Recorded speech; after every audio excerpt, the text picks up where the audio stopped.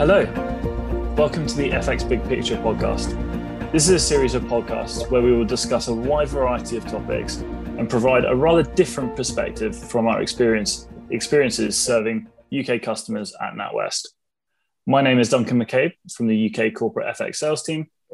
We have James Newman today from the Financial Institutions FX Sales Desk. And of course, we are joined by our FX market strategist, Neil Parker. So today we're going to talk about supply chains. The last year has forced a thorough supply chain examination for companies. And I think specifically today we're going to focus on resilience and potential need for these for supply chains to be improved. But at what cost and potentially what impact on service? So Neil, I'm going to hand over to you first. Can you give an overview on the current situation? Yeah, I guess the thing that we're looking at here with regard to supply chains is that not just because of COVID, but also because of a number of other factors like Brexit, a lot of businesses are looking at where things are coming from and the cost of that and the potential future cost of it. But more importantly, and I think you've already touched on this, they're looking at the resilience of supply chains. We have a number of sort of situations looking back through history where supply chains have not proven to be as robust or as reliable as they were believed to be. So consequently, I think you look at this on from several separate perspectives. You look at the reliability and robustness. You look at it in terms of price, but you look at it in terms of sort of future sustainability and how trends in other economies may well take some of that sort of resilience or that pricing differentials, so that pricing benefit, or indeed that just the issues around choice away from people that are reliant on supply chains that are not domestically located. So I think people will come at this point on supply chains of should we reshore and how much will it cost us to reshore production? But actually, I'd be looking at this in terms of, is it sensible to have supply chains that are located only in one geographic region, and therefore they're at risk of geopolitical problems? And is it sensible to have them located in one geographic region when you've got the issues, as we've seen in the past, of that geographic region being knocked out for a number of reasons, whether that's some sort of natural disaster or some sort of man-made problem? Could that be blocking a canal, for example? In the man-made sense, or I mean, we're not talking about the Manchester Ship Canal in the sense. I'm assuming we're talking about the Suez, but you can see that there are problems when you're reliant upon one route to market for a lot of the goods that you're shipping, and where alternative sources, because of margins on those goods on that product being so low.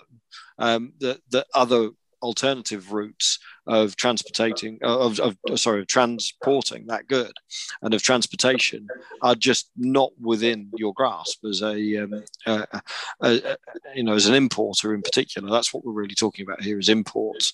But of course, I mean, we could be looking at this in the opposite direction, given some of the global trend changes that we're seeing with regard to some areas of heavy industry. So we might be talking about this in terms of supplier reliability in the opposite direction from Western economies to Asia, particularly in terms of the way in which demand is changing. I think it's really interesting, this focus on resilience. It feels that the pandemic has kind of changed the mindset of many organizations from just in time to just in case, kind of looking at the resources both that they import and also the chains that they have already in place. What I think is quite interesting in terms of this whole globalization versus nationalization side of things is how and what this does for inflation and where these supply chains end up getting located. It feels almost in many respects that the work that Trump did years before the pandemic in terms of bringing industry back to the US, kind of kicked off this process. And in many ways, the pandemic has made many countries look at their own weaknesses and their reliance on nations like China and think about, actually, do we need to be producing some of these things in-house? Yeah, I mean, I just come back on that as well and say you've actually highlighted where the trade-off really here is. It's between the resilience of supply and the potential for having multiple sources of supply over a variety of different geographic regions and price. That's a simple trade-off.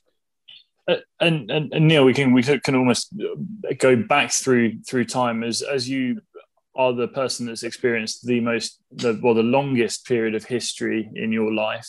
You're saying I'm old, aren't you? Yeah, once again. So how do we get to this point over the last few years? If we go to think about the globalization history, was it always a path to production at the lowest cost? How have we got to where we are now? To a great, 1970s it was made in Japan, 1980s it was made in Taiwan, and then made in China, and that was a price debate. That was only a debate over price, and you've seen changes in terms of the global supply chain that basically reduce the impact of shipping costs. I'll use one specific example. We've moved away from having really big TVs, but they were both deep as well as wide, and now we've got very wide televisions but very skinny televisions. And at the beginning that wasn't because the picture quality was better, but that was because you could ship a lot more of them. In the same container you could ship 5-6 times the number of TVs, but you weren't getting an improvement in quality. The improvement in quality came thereafter, but that was something that helped to hold down pricing over a longer period of time. So it comes back to price again. So there are a lot of things that have been done to mitigate against these very long supply routes in order to hold down price, which has kept the production in those geographic regions.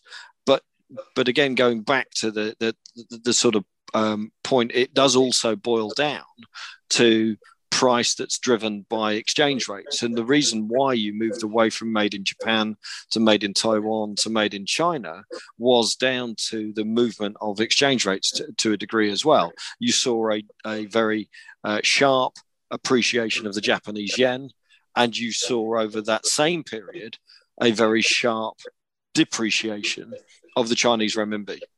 And that's where the switch around occurred. It's interesting that you mentioned foreign exchange, and another one of those sort of market inputs is commodity prices as well. And it's sort of quite famously through the pandemic and to where we are today is the cost of a container and to be shipped across to the West is materially more expensive than where it is, something like fivefold. And so, what impact does that have, and potentially for the dynamics to change going forward for supply chains? Again, if we look at where we were in the midst of the pandemic. But this was a trend, by the way, that was happening through the second half of 2019 and early 2020. The Baltic Freight Index that everybody watches in terms of shipping costs had dropped from $2,500 to under $500, and now it's at sort of over $3,000. So you've seen a turnaround, but let's look at this in terms of over a longer period than just the pandemic. You are seeing fresh highs, fresh sort of multi-year highs in shipping costs. One of the reasons for that is because a lot of the trade is one way. So you're not getting that two-way flow of goods, which means that the containers are being shipped back. So you've got a stockpile of shipping containers in Europe and in the US, because stuff isn't then being piled onto those shipping containers to be shipped back to Asia. So that is an additional cost that's generally being paid for by those that are importing the product. They're having to pay to ship the shipping containers back. And so there's going back to one of James's points, there's an inflation implication here. There's an immediate inflation implication. But there's other things. You mentioned commodity prices. You know, the CRB index, which is a broad measure of commodity prices and raw material prices, has more than doubled over the course of the last 14 months. So that's another input into higher prices, which might then start to make people question about the other inputs that are going in to the production process. And this again brings us back to resilience, reliability, and also multiple locations. You know, because prices generally are now higher, is it time to now look at investing elsewhere, not just in the same region, but elsewhere geographically, to give yourself more resilience in case of natural disasters or man-made disasters? So the history of this, alongside the increase in commodity prices, I think brings us to a very interesting point where you know that there's going to be inflation. Do you then add an additional piece to that inflation to make yourself more resilient in terms of the multiple locations that you can then draw from in order to maintain supplies and give yourself that supply resilience? Yeah, it's also interesting, I think, in the day that if we think about the consumer in our private lives, we can be so used to receiving our goods almost next day for so many different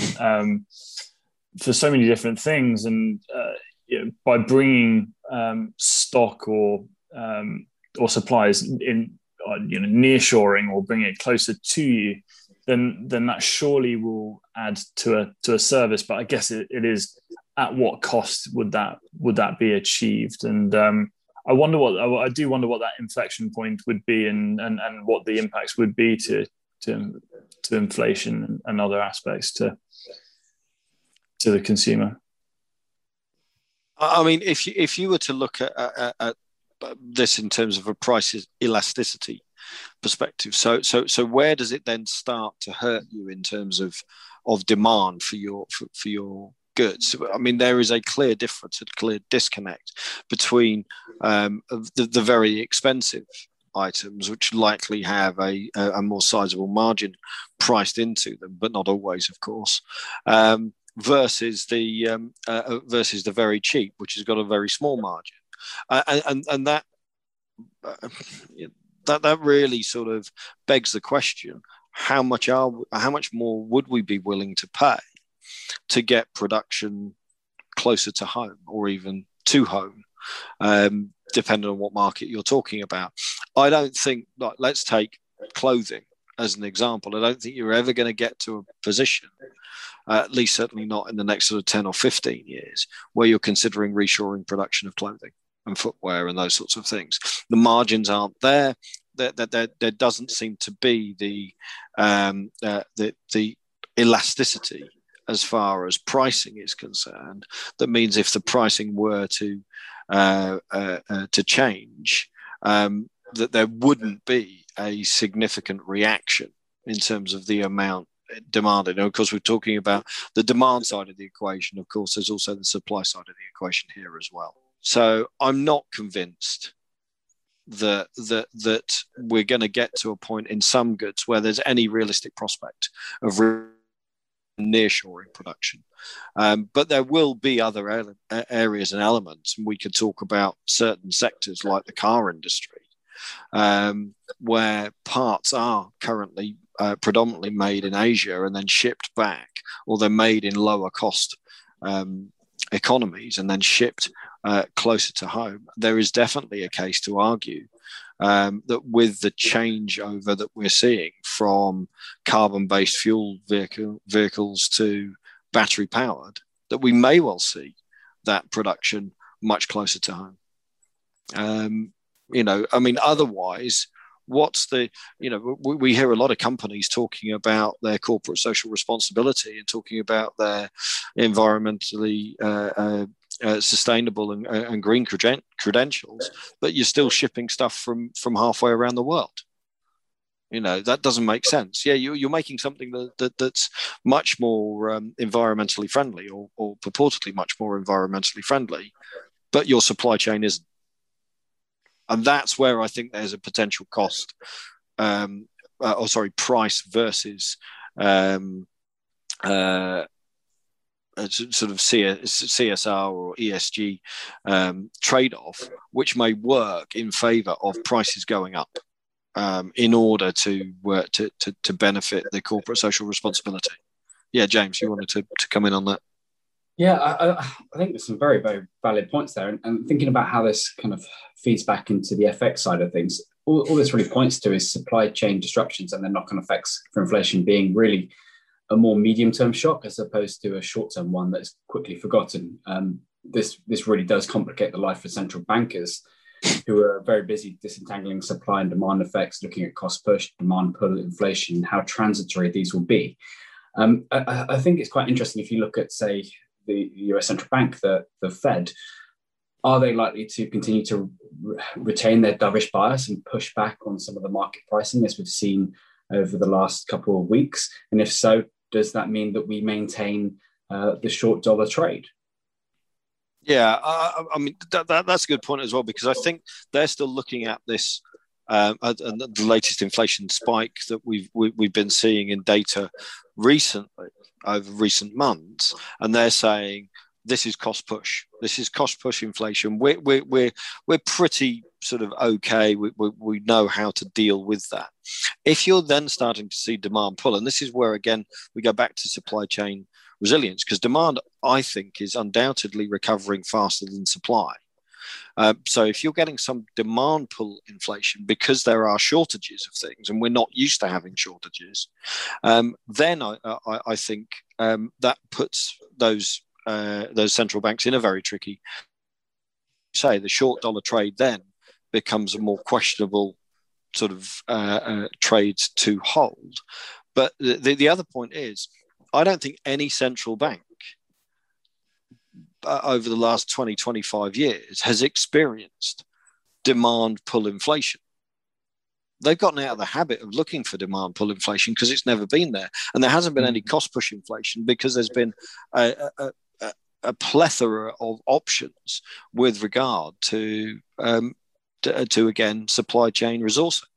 And there isn't this time. And this actually leads me on to one other element, which is we are still reliant upon a China that exports a sizable proportion of its production, and yet the Chinese economy is utterly transformed from where we were, not just in the 1980s and the early 1990s when we went through those series of devaluations of the Chinese renminbi, but going back, even to the mid 2000s, the Chinese economy looks nothing like what it did then, and there's a lot more domestic demand for their own production.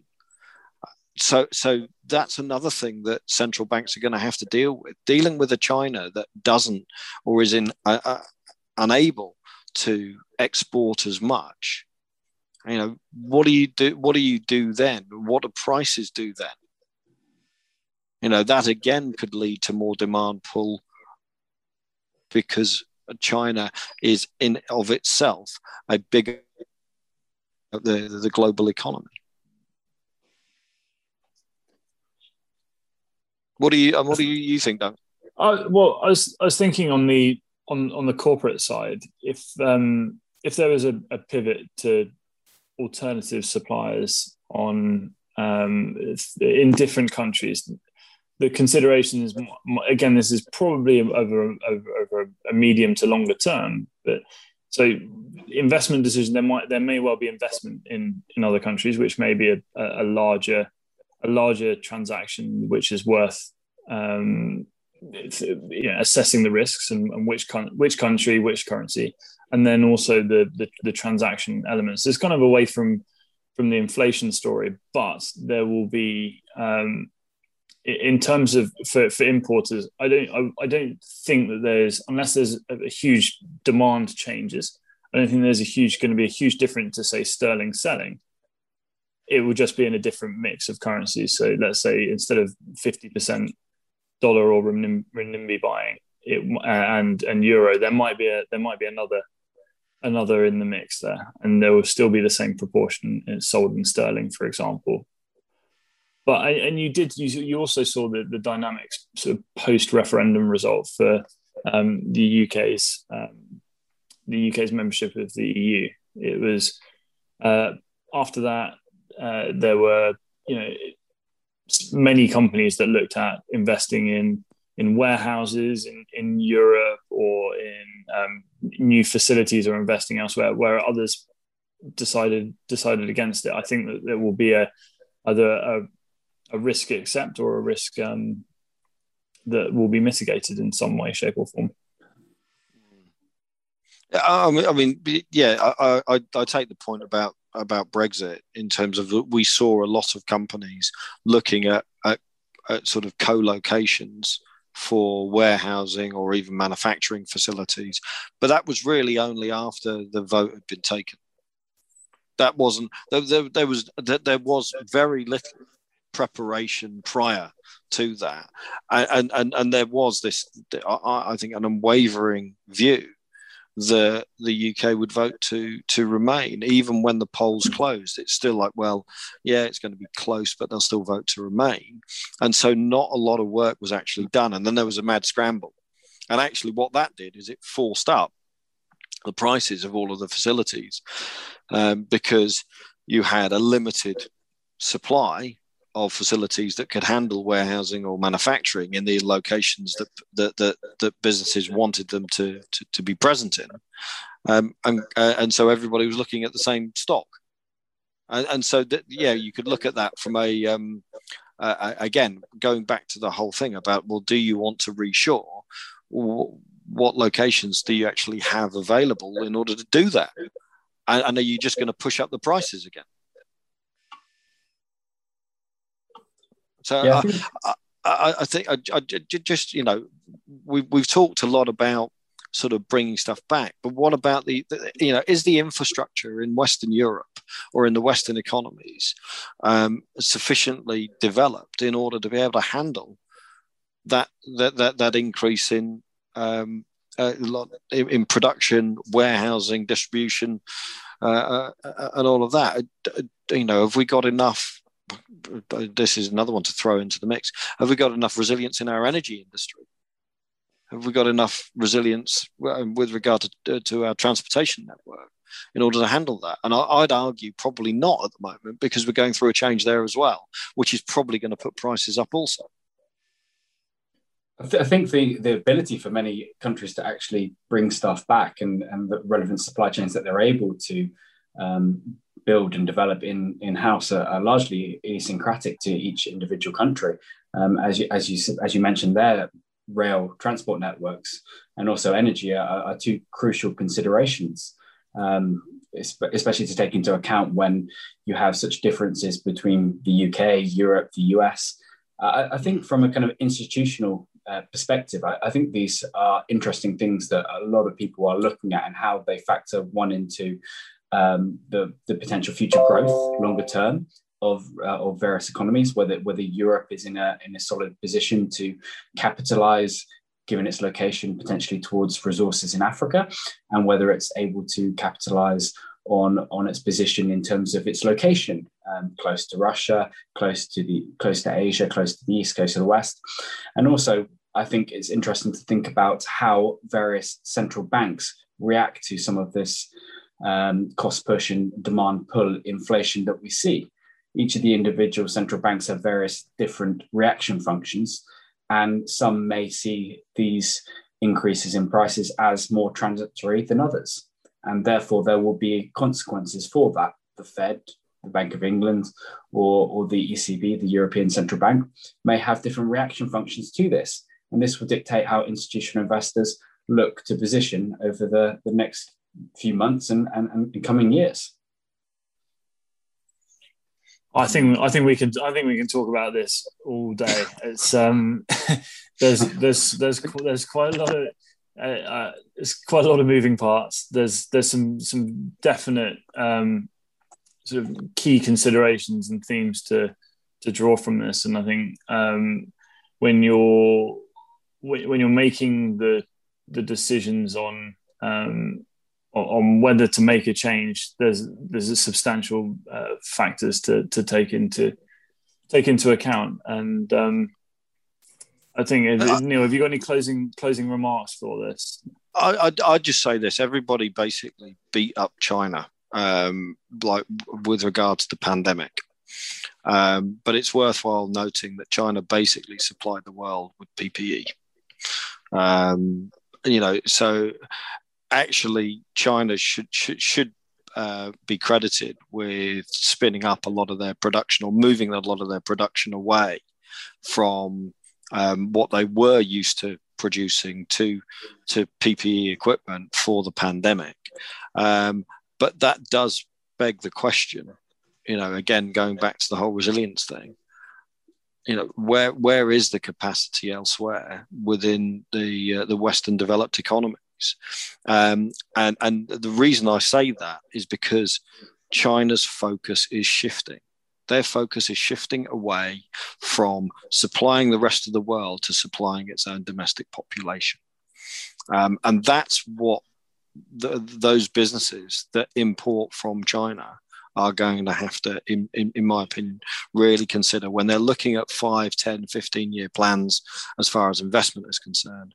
That's a major consideration, that the resilience, the robustness, and the reliability of supply chains, particularly from China, may be challenged, not because of China's domestic capacity to produce, but because of their demand. It's the demand side of the equation that's going to change much more rapidly. Thank you, Neil. And thank you, everyone, for listening. And join us again soon for the next edition.